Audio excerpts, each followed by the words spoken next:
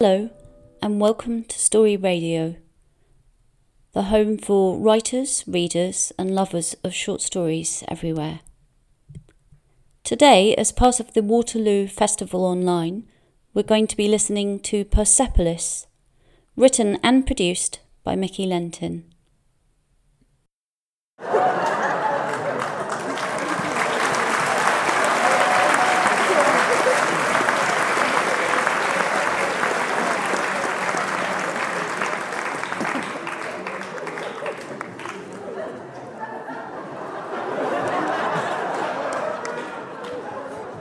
Persepolis.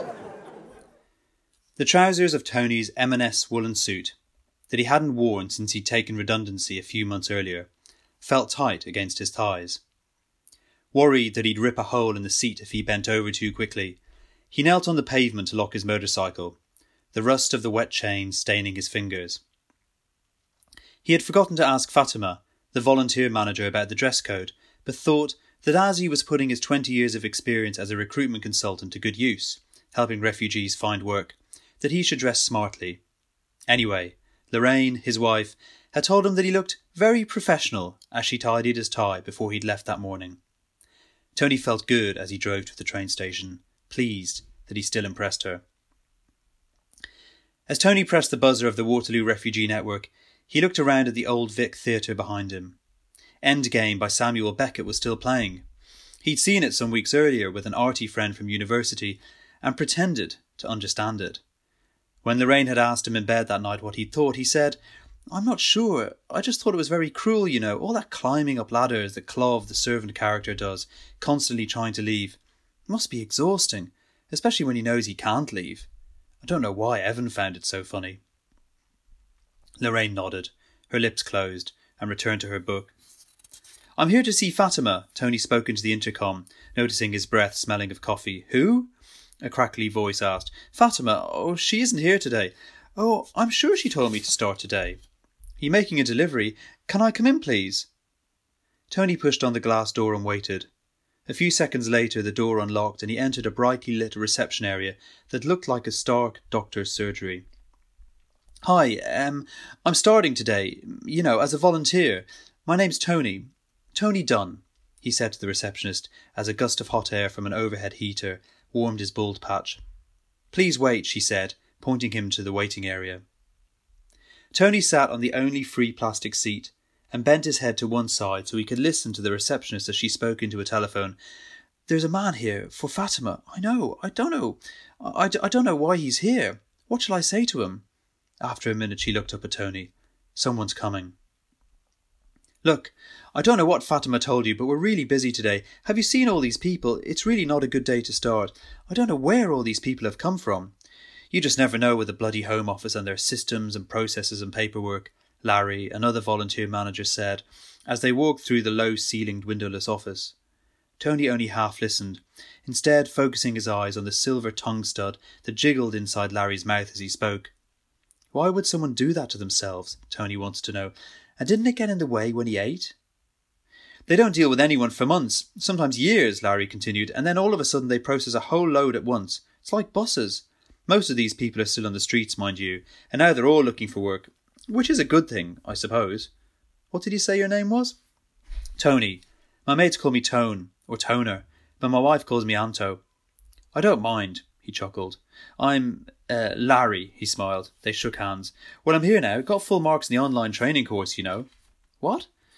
"OK, yeah, give me 5 minutes. You can see some of my appointments. I'll get you some paperwork and you'll be able to start. Sit here." Larry pointed to a cubicle with 2 chairs, a desk and a PC. "And help yourself to tea and coffee," he shouted as he walked away. A shot of static electricity fizzed Tony's fingers as he took off his suit jacket and hung it on the back of the cushioned chair.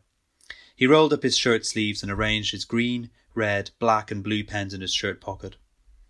Careful not to stretch his trousers, he crouched under the desk, his belly hanging over his belt, pressing against the fabric of his white shirt, and turned on the PC.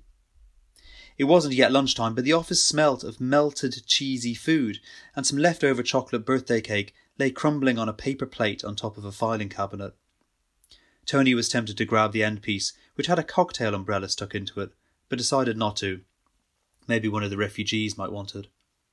Here, this should keep you busy, Larry said, handing Tony a pile of files. And remember, don't give them your personal details. No phone numbers, no emails, and definitely don't invite them round for dinner or anything like that, or offer to help outside of work, or give them any money. Help with their CVs, application letters, competency-based interview questions, that kind of stuff. Keep a record of what you've done on these sheets. Give them their $5 for travel expenses and get them to sign here. He pointed to a record book. That's it. Simple. Okay. Got it.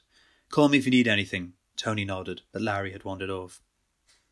For the next few hours before lunch, Tony was in his element.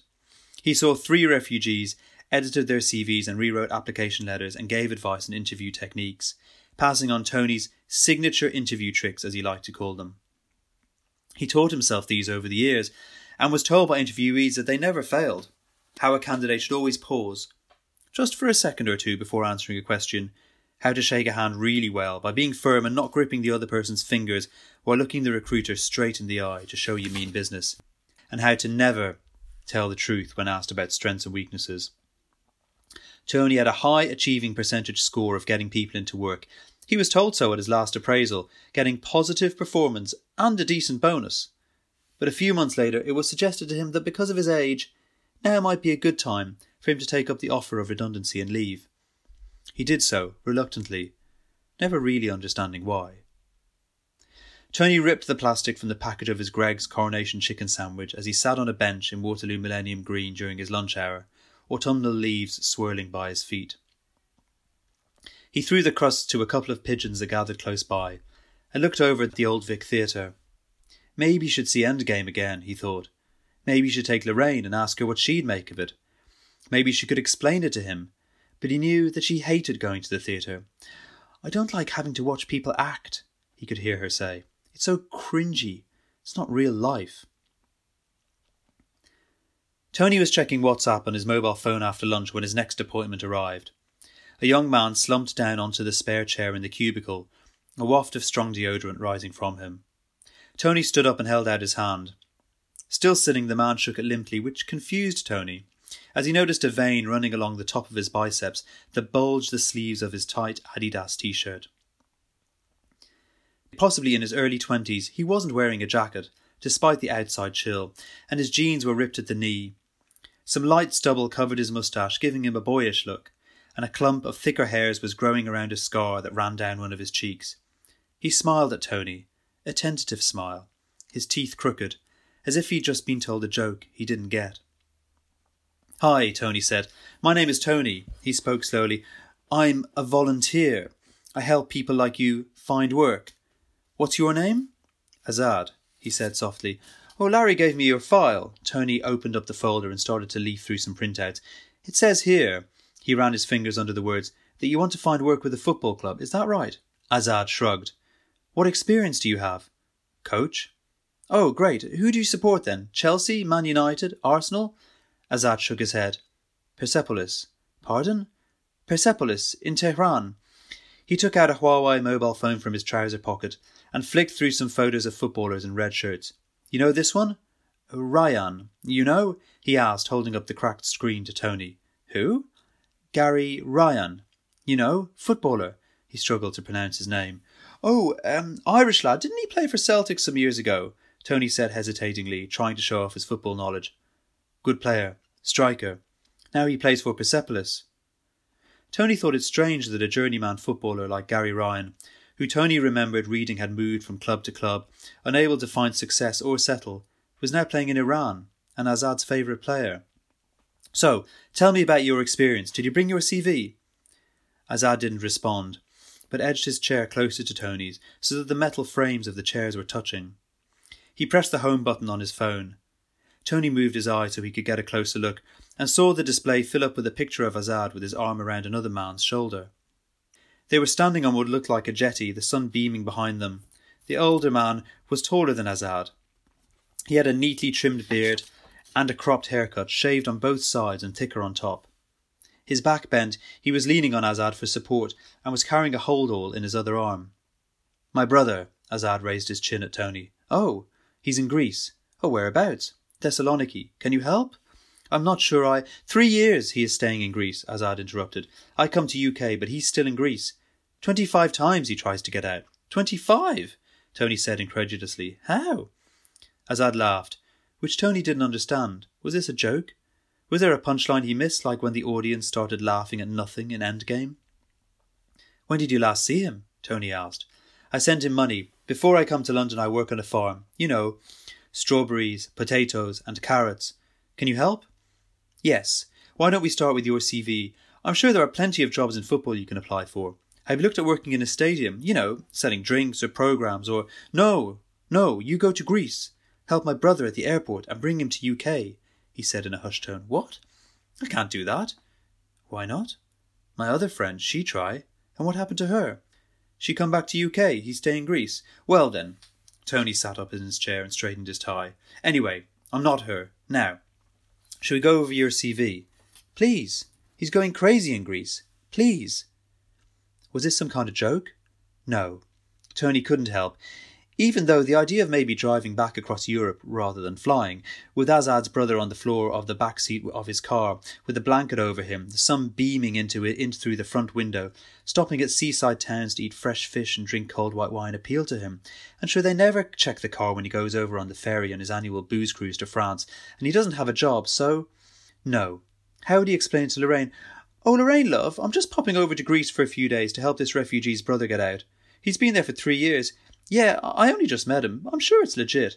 Of course I could trust him. Sure, why not? It's the least I can do. People do this stuff all the time, don't they? Would you listen to yourself, Tony? Lorraine would say. Who was he fooling? She'd never go for it. Anyway, he had to save his redundancy package and didn't have any money to travel. No. He had to say no. I'm sorry. No.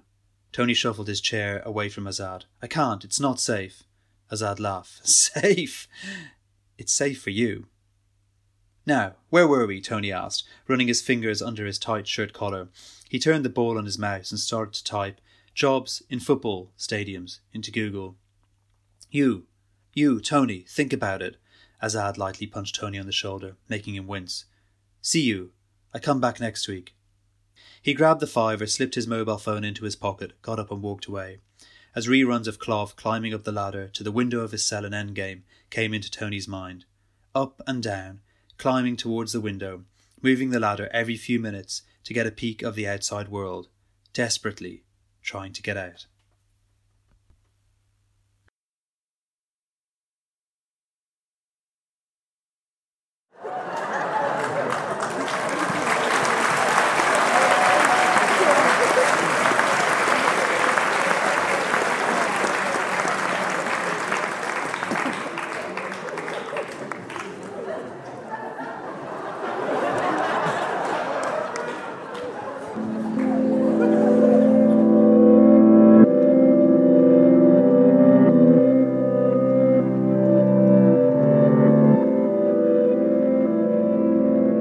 Persepolis, written and produced by Mickey Lenton.